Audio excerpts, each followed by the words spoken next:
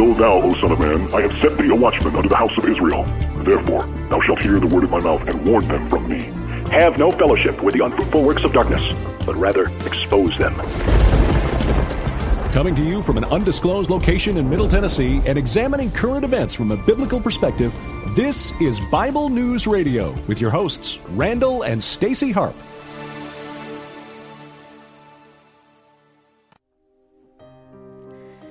Hello, people. Excuse me. So, Mary, did you know? We're going to open up with this song. I'm going to give you a little history about it. Come on in, people. This is the Go Fish version of the song. So please share this out, okay? Mary, did you know that your baby boy would one day walk on water? Mary, did you know that your baby boy would save our sons and daughters? Did you know that your baby boy has come to make you new? This child that you've delivered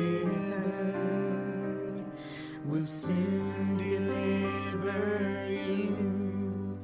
Mary, did you know?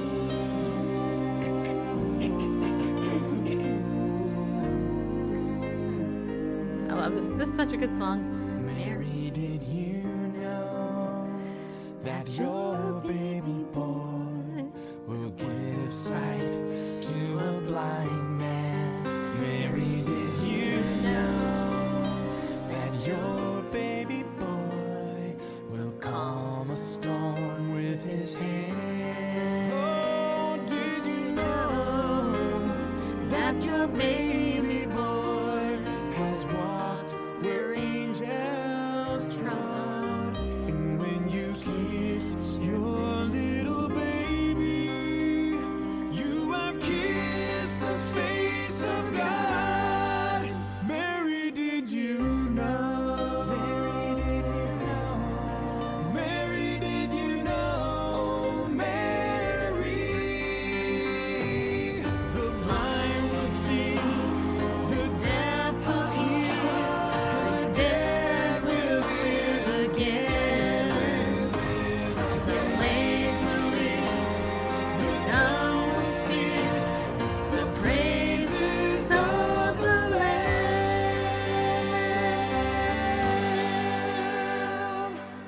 Mary, did you know that your baby boy is Lord of all creation? Mary, did you know that your baby boy will one day rule the nation? Did you know that your baby boy is heaven's perfect lamb? The sleeping child you're holding is the great I am. Mary.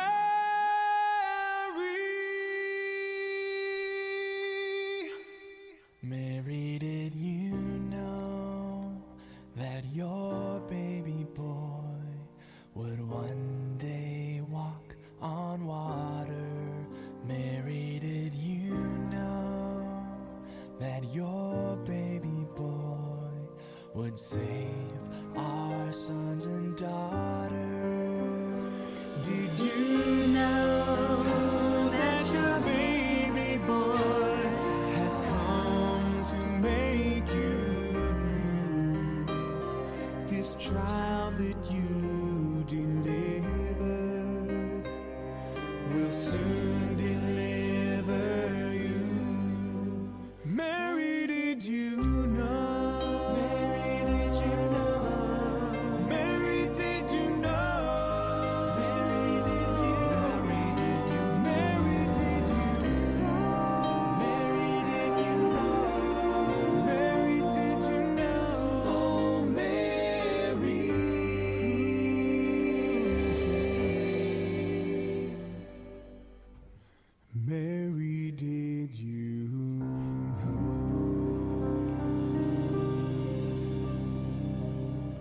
Now, the history behind this song is really interesting. If you look at Wikipedia, where everybody goes to get reliable info, then that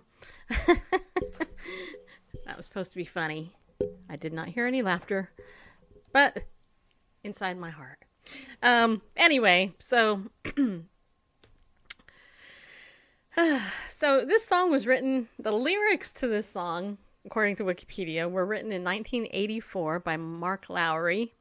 And then in 1991, a number of years later, Buddy Green actually wrote the music. So this is a song that actually took a long time for it to be completed. It says here it was originally recorded by Christian recording artist Michael English on his self-titled debut solo album in 1991. And it says here at the time, English and Lowry were members of the Gaither Vocal Band, which, you know, you guys probably have heard of them. The song reached number 6 on the CCM magazine's adult contemporary chart. And then it says here that Lowry would record the song several times himself, most notably with the Gaither Vocal Band on their 1998 Christmas album, Still the Greatest Story Ever Told. And this song has been recorded by Kenny Rogers and Wynonna Judd, Clay Aiken, CeeLo Green, Pentatonix version, which I bet is a really good version because they're really good, Jordan Smith, and probably other people too, but I don't know who. But I love this song personally, so the version you heard just now is from Go Fish off the CD from, I don't know when this CD was released, but it's like one of my favorite Christmas CDs, so you're just going to have to deal with it and learn to like it if you don't.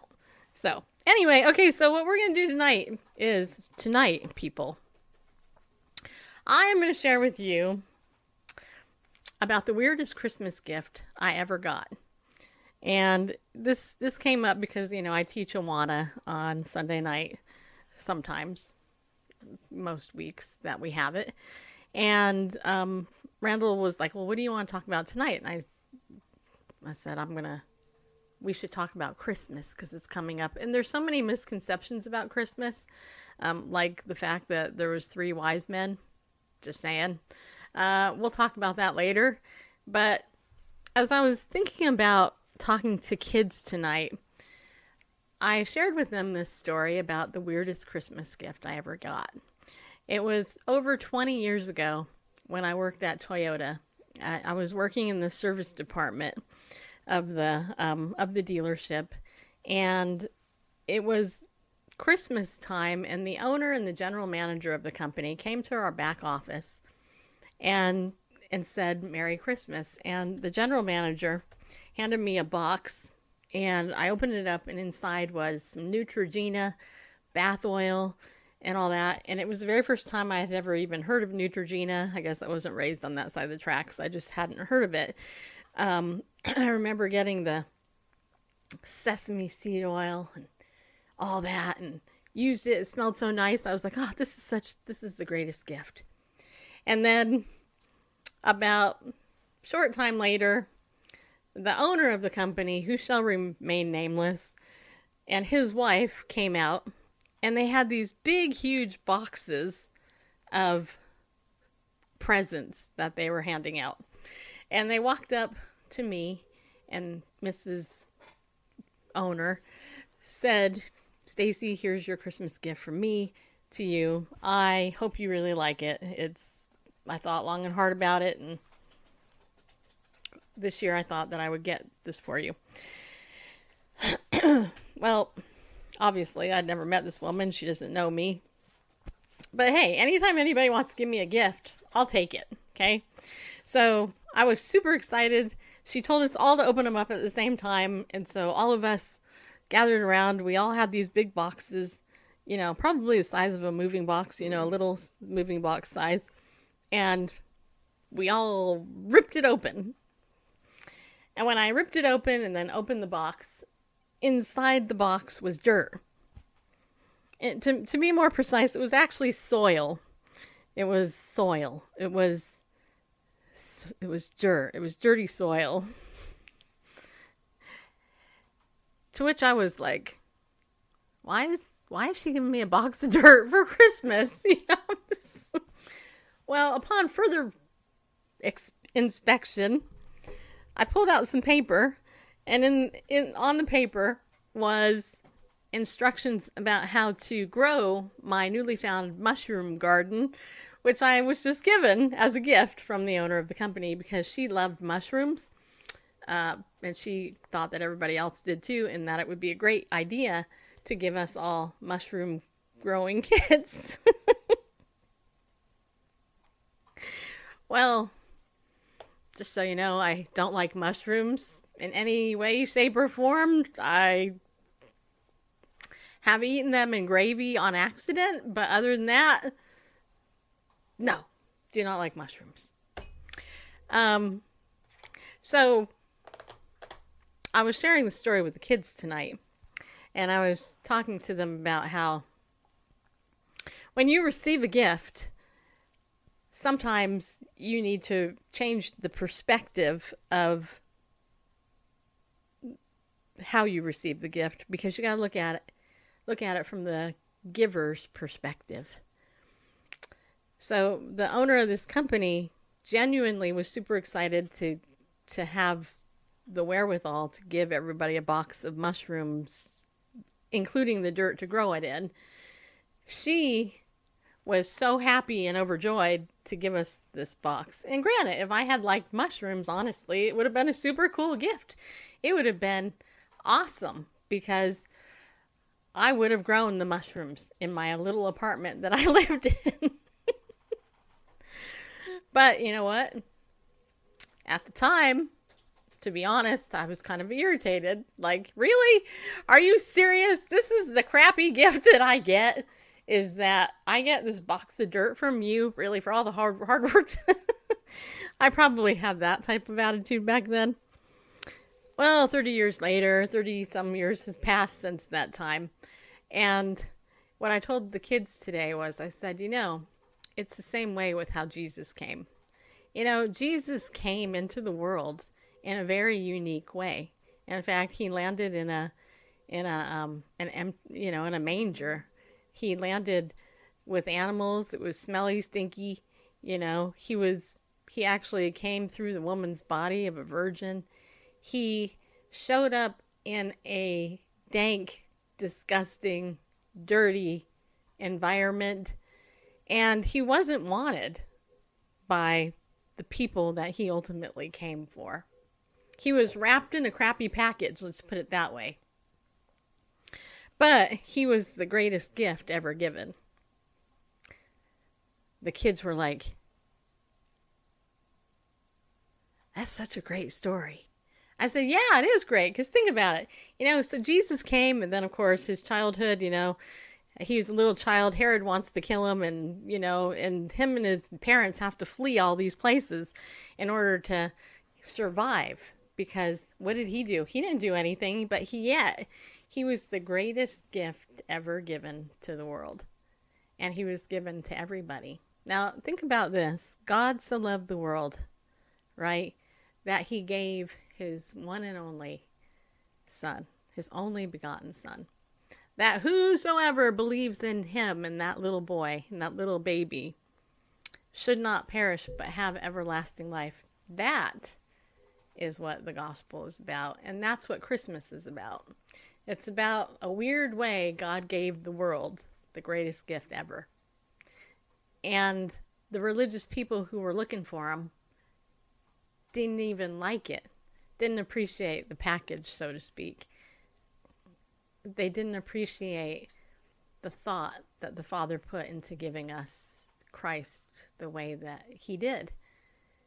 And yet those very people rejected him, and other people then became his followers. And one of the things about Christ that just absolutely amazes and astounds me is that, he was walking on water one day when there was this massive storm going on. These experienced fishermen and people who knew how to sail and were in boats, they were terrified because of how rageful the sea was. And yet, here's the Lord Jesus walking on water. And the scripture says in Mark that, he was going to walk by them.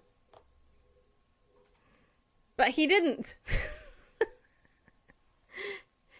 But the disciples in the boat, they were freaking out. They were like, ah! They thought he was a ghost. But the Lord spoke to him and said, it's okay. Be still. And then the Lord also said to the water, be quiet. Calm down, basically. Be still. And it was. Jesus was a meek and mild miracle maker. He's underestimated by kings, and he's neglected by the rich. But he's the greatest gift ever given. And it's sad because in the church today, we don't even really talk about Jesus that much. Most of what the church today talks about is how to get wealthy, how to get, prosperity and finances and stuff. And they don't even consider the wealth that's in the person of Christ himself and how he came down from heaven in the most unique way so that he could die for us. A death that sin, the wages of sin is death. So we don't have to die, you guys, and go to hell and die in our sin. If we just receive that gift, if we receive it with joy, if we receive it willingly and we understand, as they always say, this is the greatest story ever told with the greatest ending ever. But yet so few people, really, the Bible talks about narrow is the way and few there find it. So if you're one of the few that have found Christ so far, I would be thankful for that. Because there's a whole world out there that haven't. In fact, in the Gospel of Mark, the Lord was approached by a very rich person who said, what shall I do to inherit eternal life? And I was reading that today, and what stood out to me about that question was that the rich man, he wanted to inherit something.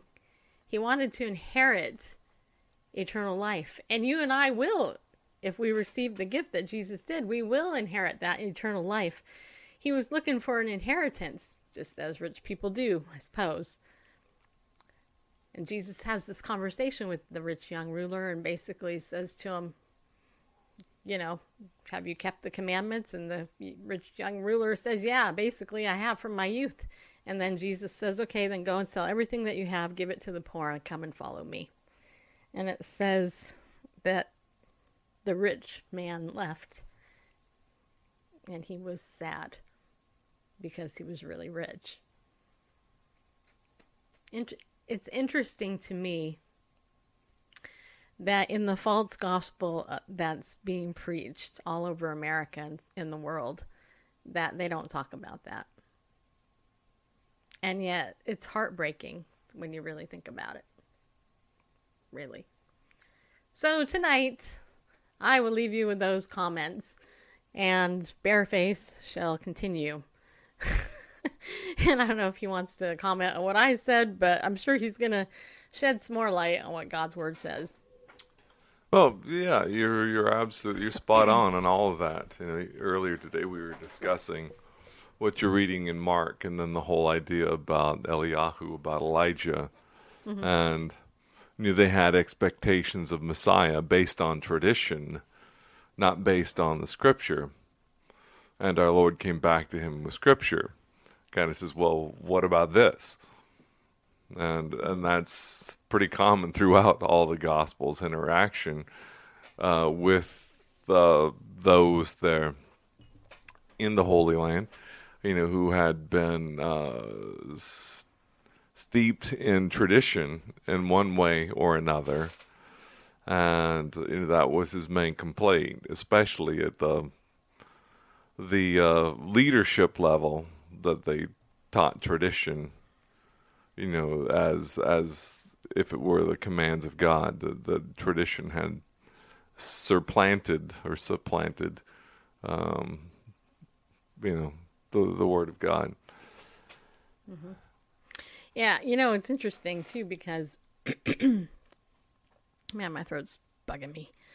I got allergies, people. Yeah, I do.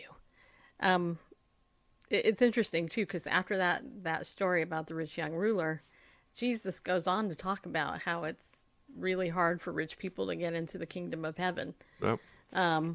And if you read really carefully through the Gospels, what you see is it actually ties back to the hardness of heart of the individual person. So there you go. I should say hi to a couple of people. I see Sharon in the chat room.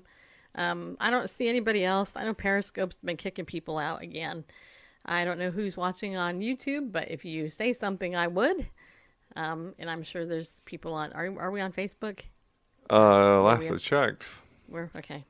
It's been kind of touch and go. Well, Facebook was the first one to connect, which is unusual. Usually it's Facebook that gives issues, but no problems connecting to Facebook tonight. Yeah, it's going well.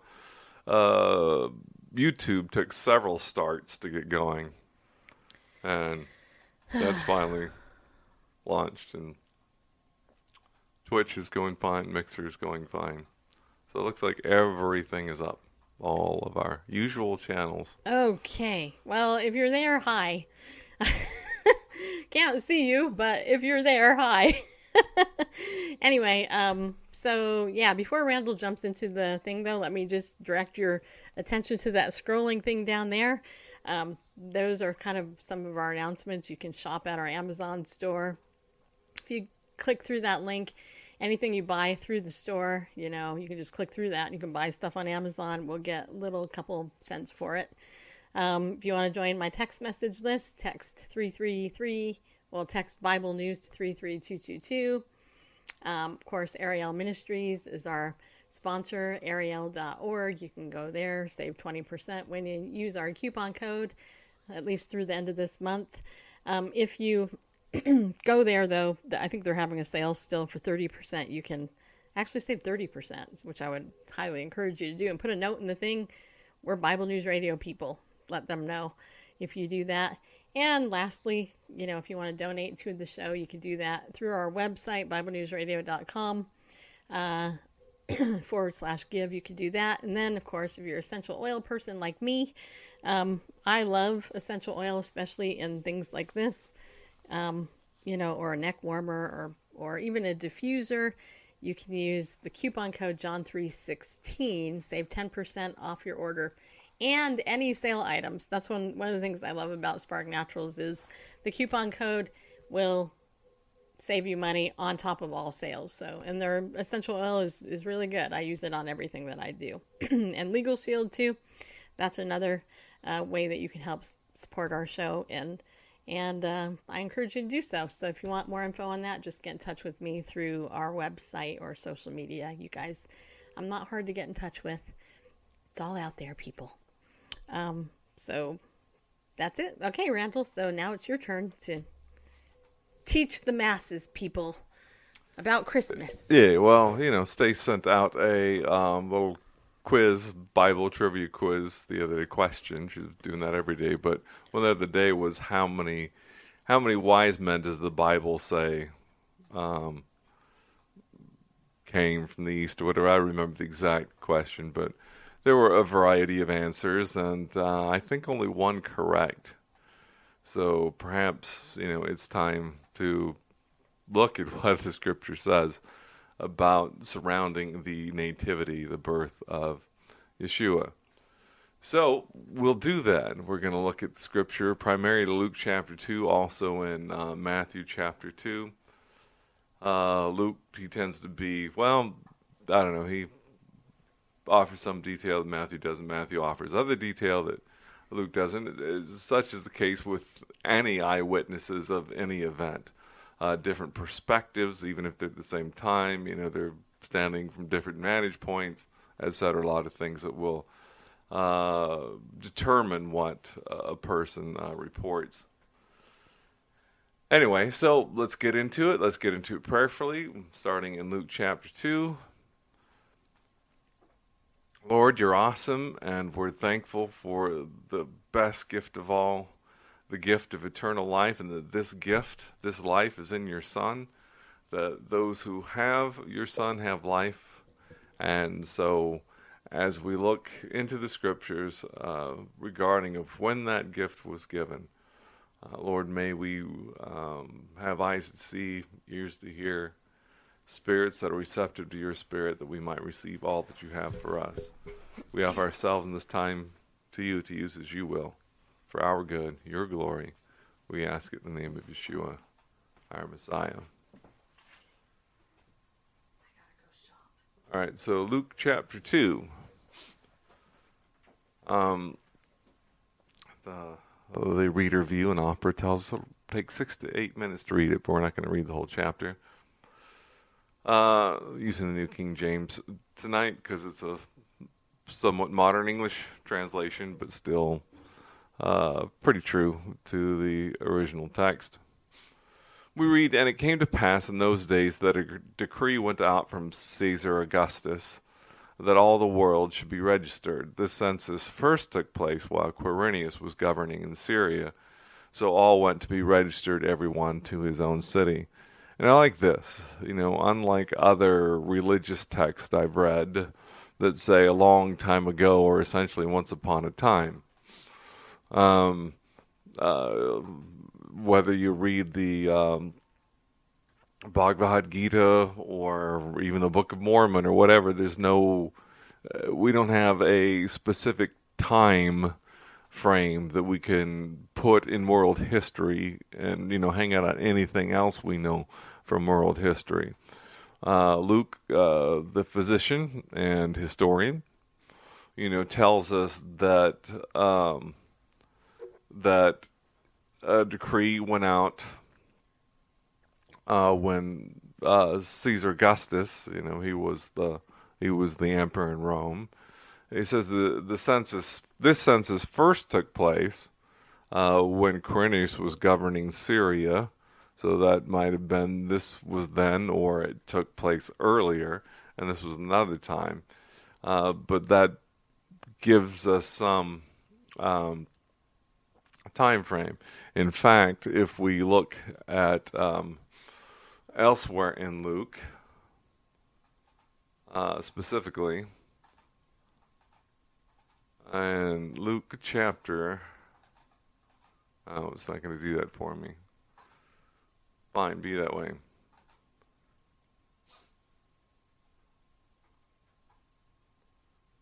Stand by.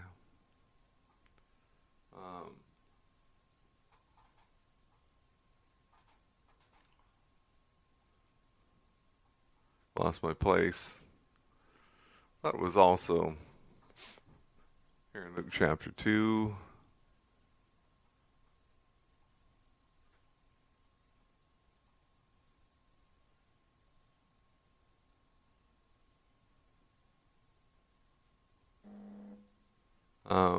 Don't know why I am not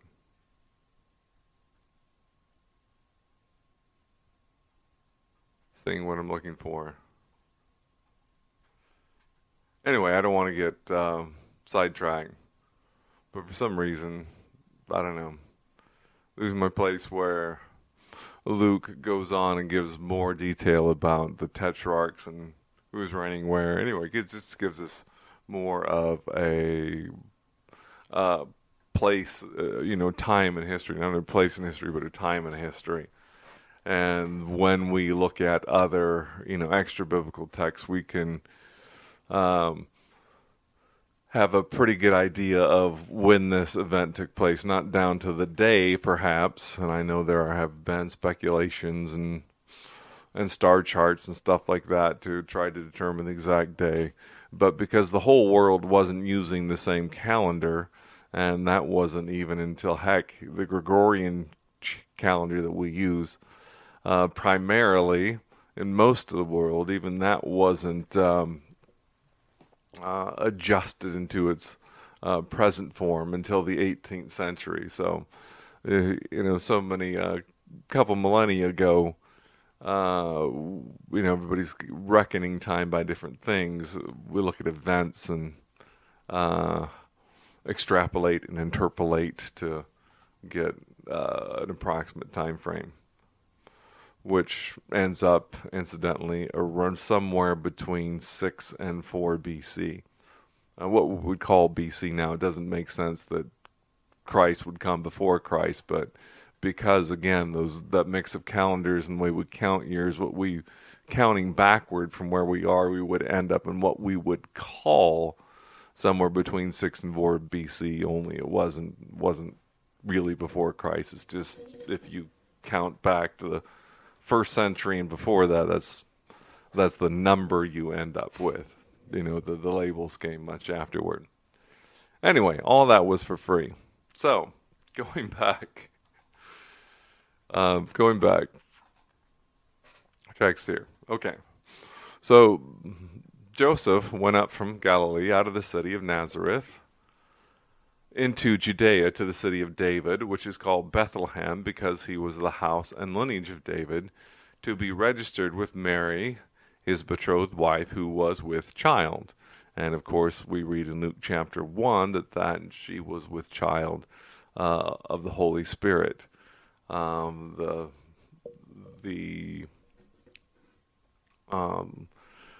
Holy Spirit had overshadowed her, and what was conceived at her was of the Holy Spirit, not from human relations. Anyway, so it was, while they were there, the days were completed for her to be delivered. So, came to full term, and she brought forth her firstborn son, I can speak, really, and wrapped him in swaddling cloths, and laid him in a manger, because there was no room for them in the inn. And Matthew talks a little bit about that. But, when we read this Christmas story, perhaps we have in our minds something that looks like this photo, this painting. I believe this is by Greg Olson. And in a nice painting it is, but I put a question mark there. And what's wrong with this picture? Well, several things are wrong with this picture. One, this place looks like a medieval or even, maybe even an 18th century barn. It has these thick walls, like adobe or clay or mud walls. We see bricks there, and this beam structure, and there's this little gate here, like pen. I don't know, that's supposed to be a door, a window back there over the shepherd's shoulder. And we see some sheep back there, a little donkey over on the right. If you squint and pretend a little, if you're on your mobile phone, you probably don't see the donkey way off to the right. But just sort of this beam structure, and we have some farm implements hanging from the from the ceiling there, from the rafters. Looks more medieval construction than Middle Eastern construction. The shepherds we see here kind of have these elaborate headbands, and their articles of clothing look, fairly nice, comparatively. And then we've got these, if they're Oriental kings or wise men or whatever they are on the right side, all holding their gift boxes. And anyway, nice painting, but not what we find in Scripture. And let's go back to Luke chapter 2, if we will.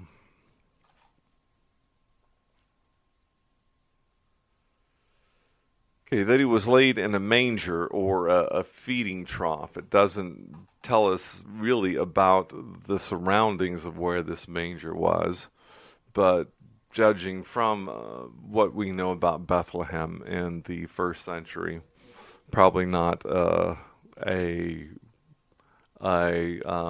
medieval sort of barn with its beam structure and mud walls, etc. But we read verse 8, "Now there were in the same country shepherds living out in the fields, keeping watch over their flock by night. And behold, an angel of the Lord stood before them, and the glory of the Lord shone around them, and they were greatly afraid." Well, yeah, an angel appears, and then have the glory of the Lord, the brightness, the what may be called the Shekinah glory of the Lord, just like in the wilderness where, the pillar of fire by night and the pillar of cloud by day, how the Lord accompanied them in a physical manifestation like that. Anyway, the angel said to them, "Do not be afraid, for behold, I bring you good tidings of great joy, which will be to all people. For there is born to you in this day in the city of David a Savior, who is Christ the Lord. And this will be a sign to you. You will find a babe wrapped in swaddling cloths, lying in a manger." Now, this is interesting, because it's not just the fact that that there's a baby laying in a manger. That's a sign, definitely. I mean, normally newborn infants are not placed in a feeding trough for animals, but also the angel tells them, you will find a babe wrapped in swaddling cloths lying in a manger. Now, there's some disagreement among biblical scholars. There's one word in the Greek that's translated into wrapped in swaddling cloths. But the root of that word is strips, like strips of cloth. So I like here that, at least in the New King James and other translations, have this plural, cloths, and wrapped up in cloths. So, I mean, if it was just a baby wrapped in his mother's shawl, as Down Here sings, and their song "How Many Kings," which was a beautiful song, and his mother's shawl might have been wrapped up around him at some point, but that's not the sign. The sign to them is they go into the city of David, which is Bethlehem.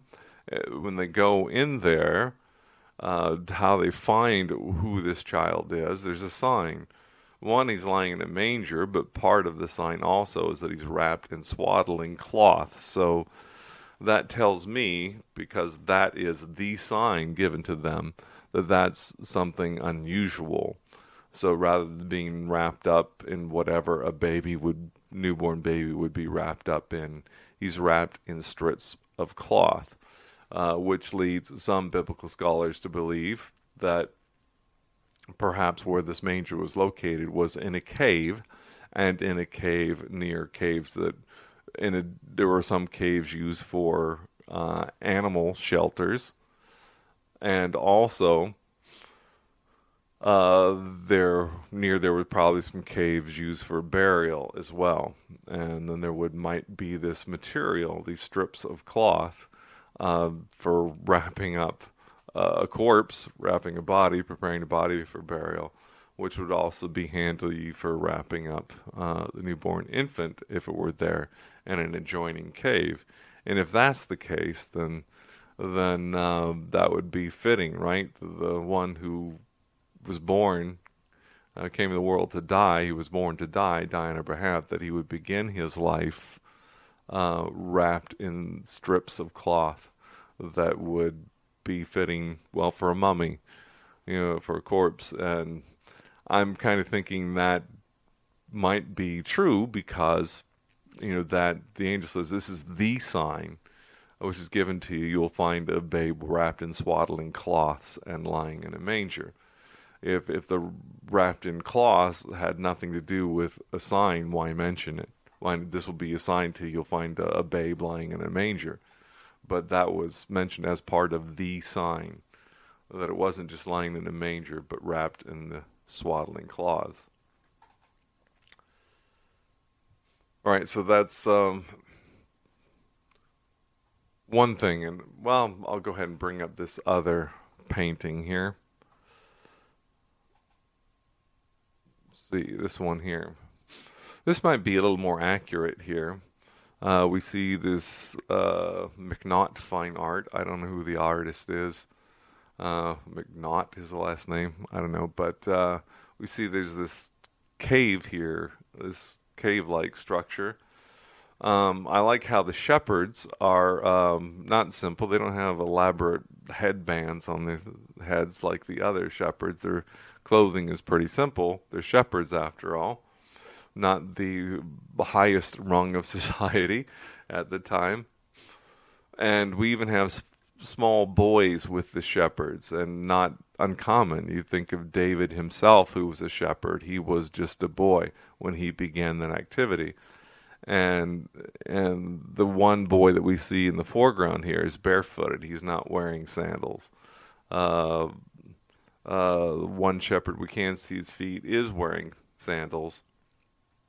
But the boy is not, because, sandals would be expensive, and for kids that would outgrow them shortly, there's no sense in purchasing or, making sandals for a kid who's going to outgrow them in a matter of really days and weeks as time goes on.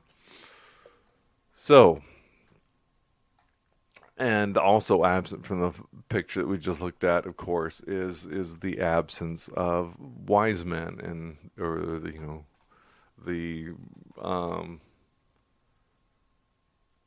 Robbie Blee asking, are you too Catholic? No, not Catholic. Well, not in the sense of Roman Catholic. Catholic and capital C, like the Church Universal, body of Christ. You could say that. Belong to the Catholic Church as the Apostles' Creed goes. And I'm not going to break down and critique the Apostles' Creed, so-called Apostles' Creed. Right now, that's time for, it's a whole nother thing. All right, back to the subject at hand. So the first nativity rendition we saw, of course, has these regal-looking characters here. These bearded men with their finery and their hats and their ornate gift boxes. But again, you see this a lot. Whoops. Skeeter's button. Like that title there. Picked the wrong right photo. Wrong title there from an old episode. The Nativity? Yeah, not the Nativity because we have these I guess the wise men there present in this elaborate medieval Middle Ages barn with an infant. All right, Matthew chapter 2. Seeing that this is what sparked the quiz earlier. I was going to say this week, but this is Sunday, so last week.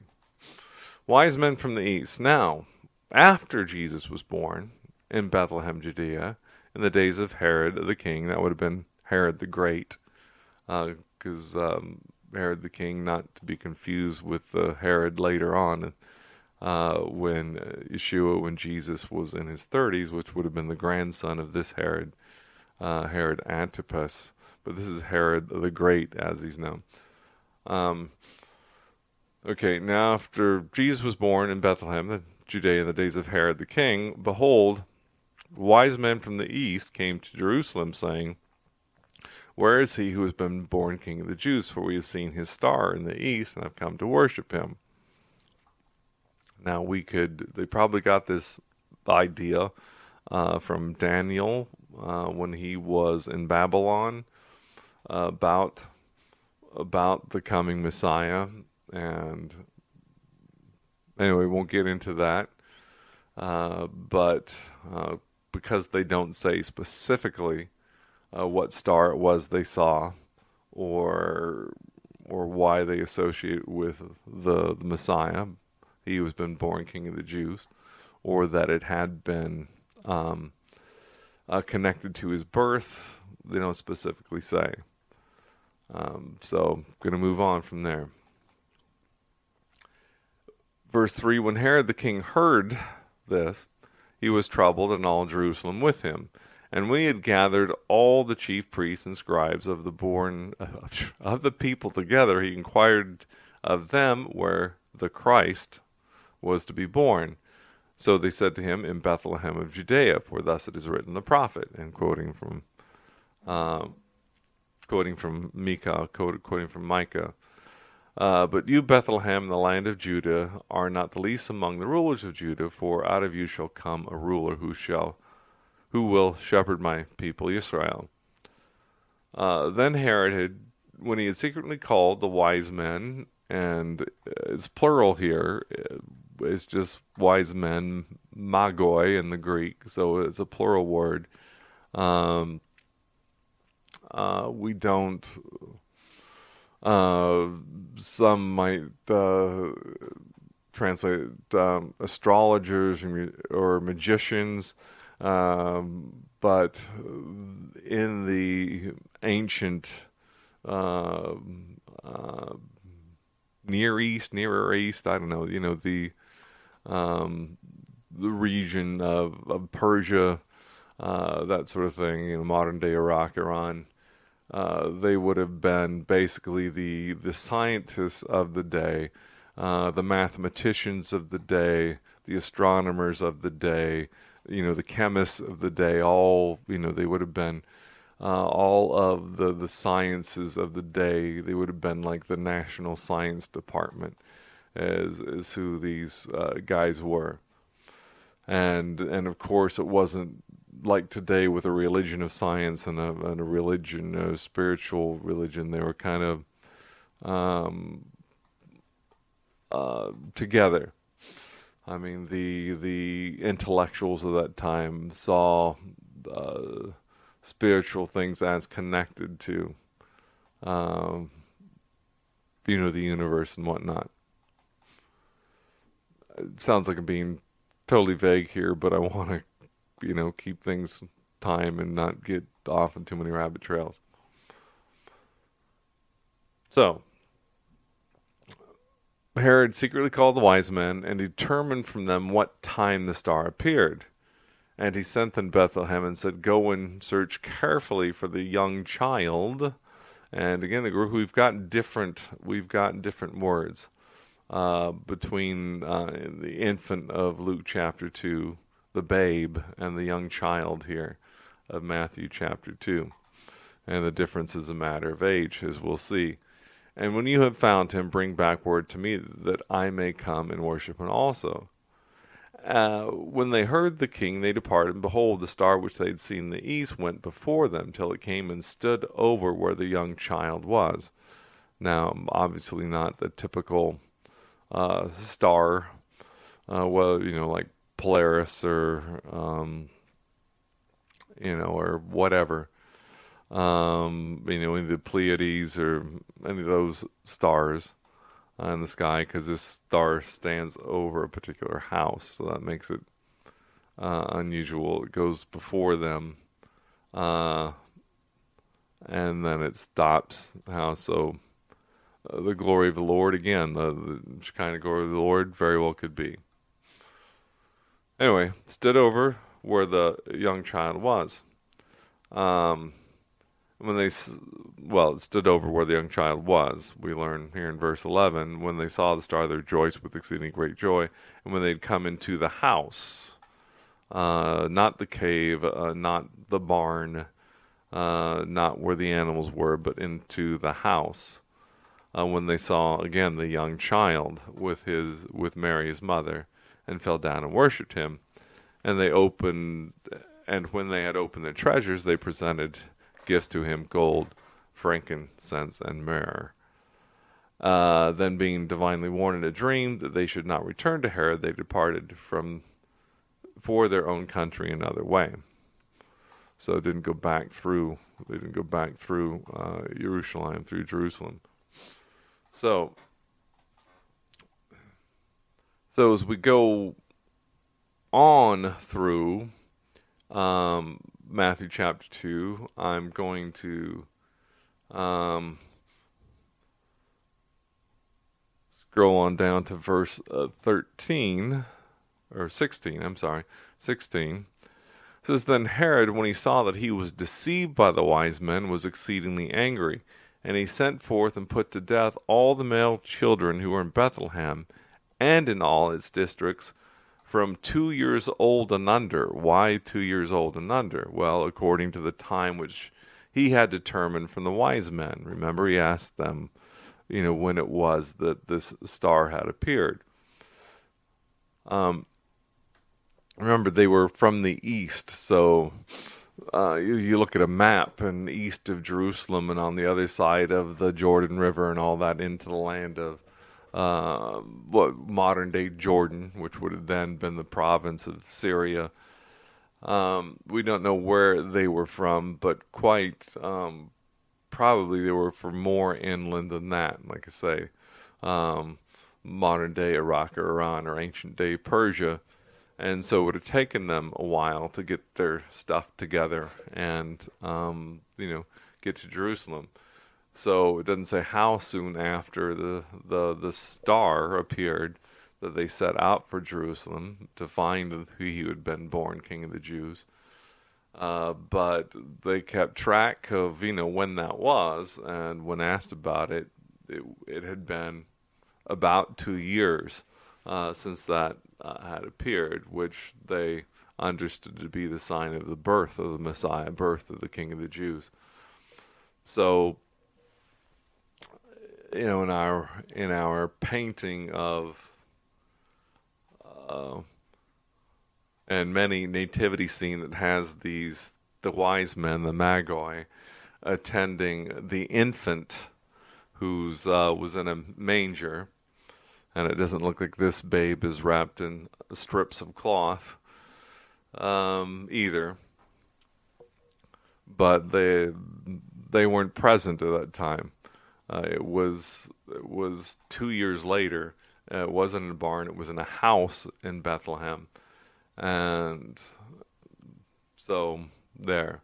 The shepherds had come and gone, and even though there's no room on the inn the night that Jesus was born, this is 2 years later, and they'd since taken up with probably relatives, because Joseph was of the house and the lineage of David and went to Bethlehem to be registered, so probably relatives that they stayed with and were, took up room in their house for a while. And again, we don't know how many wise men. The Greek word is simply, magoi is simply plural, which means two or more. My guess, because we read that when they came to town, basically, when they came to Jerusalem, that, there was it caught the notice of everybody.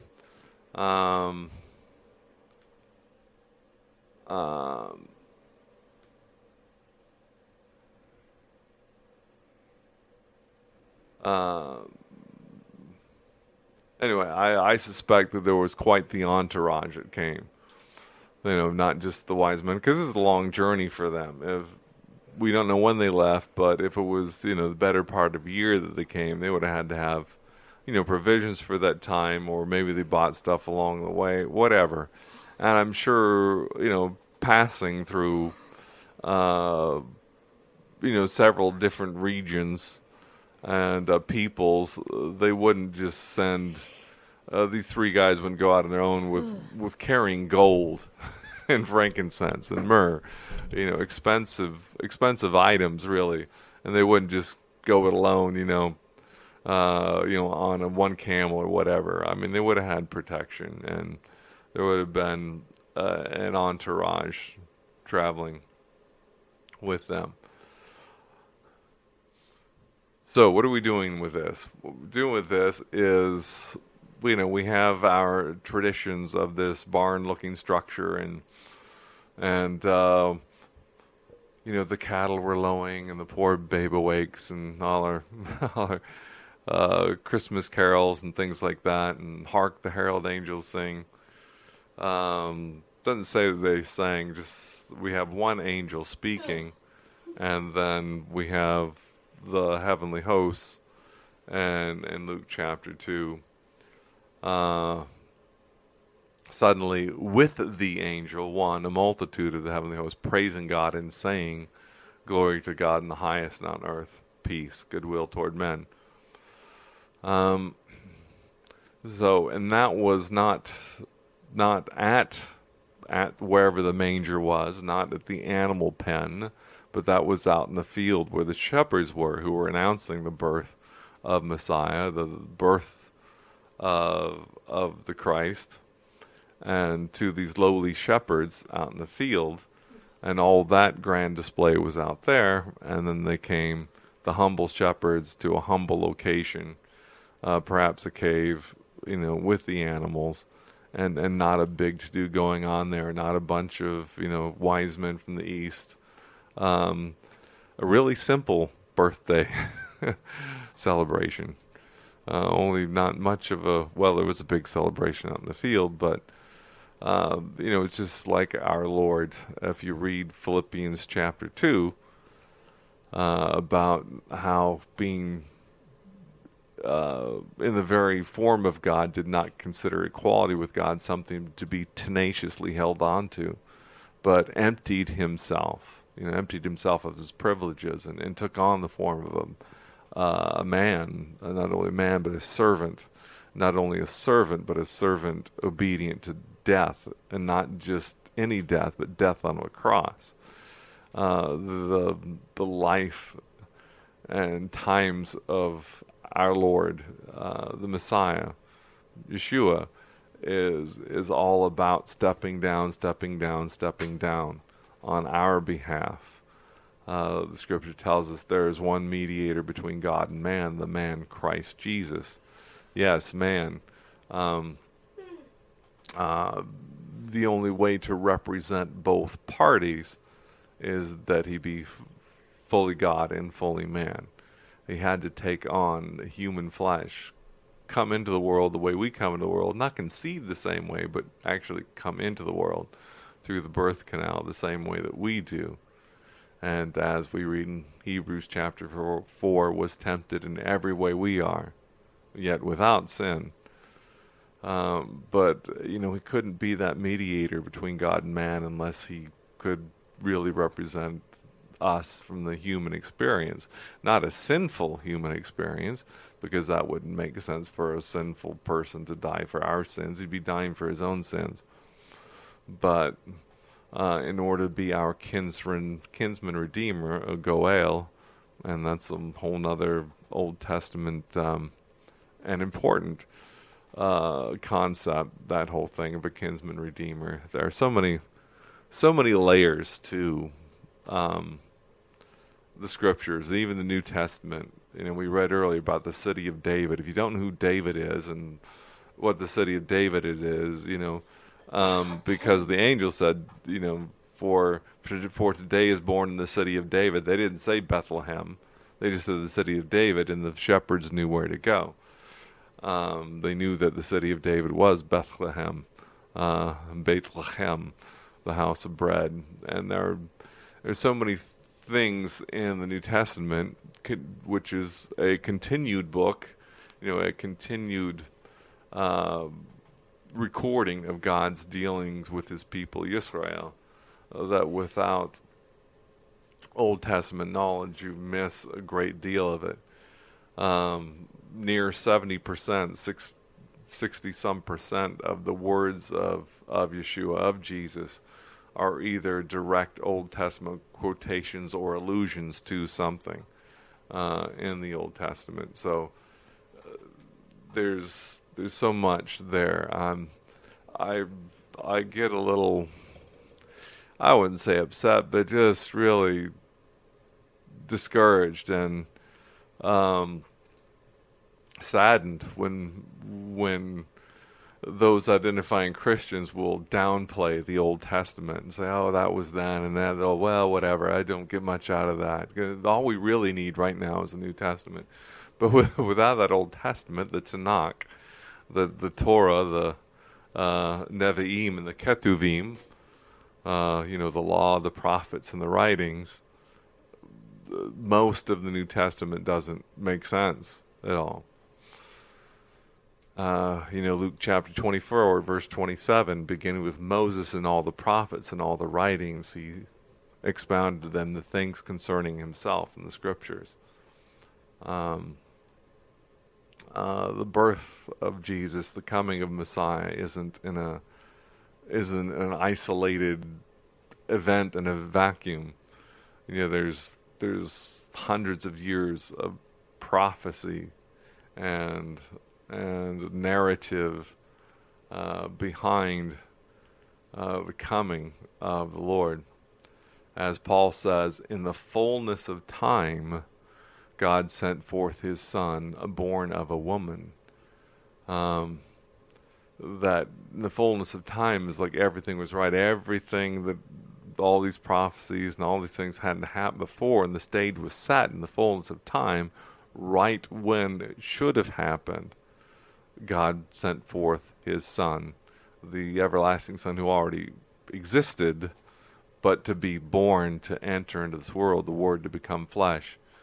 In the fullness of time, God sent forth his Son to be born of a woman, that he, the divine might take on human flesh and begin that process of reconciliation, of mediation between God and man. And again, without that Old Testament background, you lose a great deal of what's happening in the life of Messiah, and in the life in the New Testament. Things that are referred to is just so important to have that backdrop.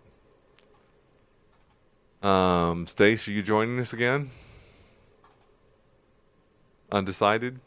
Well, I'm listening. You're listening, okay. I'm tired. I'm really tired. Yeah, well, it's 9:01 p.m. Thinking about wrapping this up, so I don't know if you want to pop back in. And Sure. Sure, she says. One of the things I'm grateful for is that I have a husband that loves the Word of God. And I was just listening to somebody. They were talking about how this time of year everybody's out there buying stuff and all that, and I just want to encourage you to do less. Less is more. Less is more. Mm-hmm. And I would be saying that anyway, because I am generally a minimalist anyway, as you probably know. I mean, like pictures. I barely have any pictures on my wall, people. None on these walls. Yeah, actually none at all in this room. But anyway, maybe it's because I don't have children and stuff like that. But yeah, I mean, I think the big thing is I think many of us are caught up more in tradition than what we really think, and I just want to encourage you to get back in the Word, read the Bible, open the Bible up and read it. And what Randall was just saying about believers in the Old Testament. When I hear somebody talk about the Old Testament the way that Randall just described, what that tells me is that they've never been discipled to be able to understand the importance of the Old Testament. The Old Testament is what Christ read before there was a New Testament. And fulfilled, and every quotation of Scripture in the epistles is not a New Testament quotation. Old Testament quotation. And when Paul says that all Scripture is inspired of God or God breathed and is profitable for doctrine, reproof, etc., he's not talking about his own letters. No. He's talking about the Tanakh. Point. That is a great point. Yeah, so, I mean, I love the Old Testament. I think the Old Testament's awesome. Because, there's just so much in it.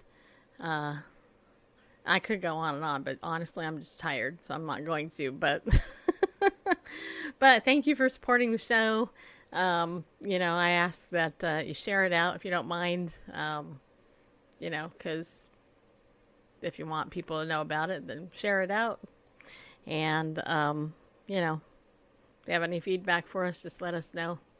And don't be afraid to be, to stand up for the Lord in our culture, because it's a culture I was having a conversation with some friends at church tonight. They're under the impression that this is the Christian nation we live in. And I said, I don't think so. I don't think our nation is a Christian nation. I think we're very post-Christian. I think there's a huge Christian veneer over our nation. And I think it's a mirage. I don't think that the majority of even believers really grasp who Christ is. Because it's not being taught. It's not being taught in the church. And it's, even the emphasis in a lot of churches. Ow, that's hot. Oh. Have a little space heater. It's a little bit too close to my leg.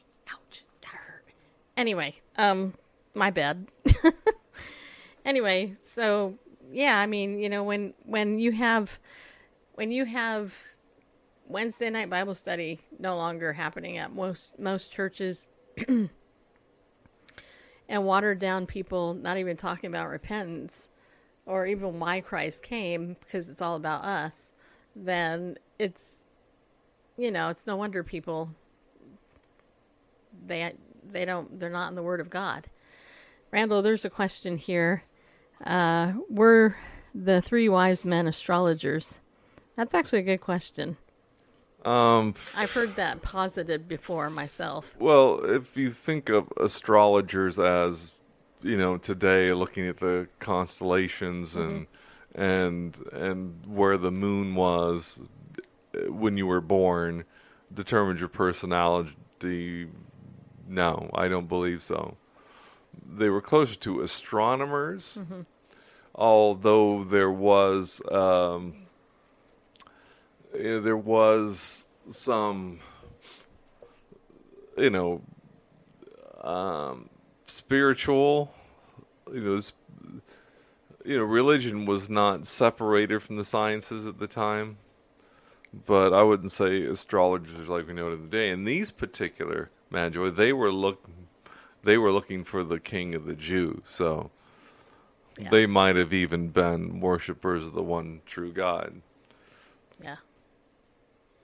There you go. That's the short answer.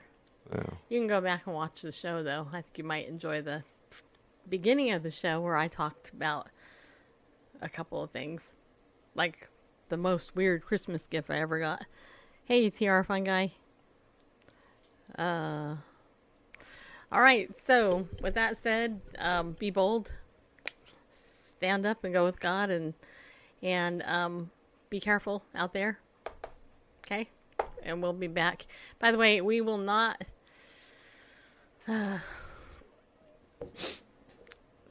We won't be doing our show Saturday at our normal time.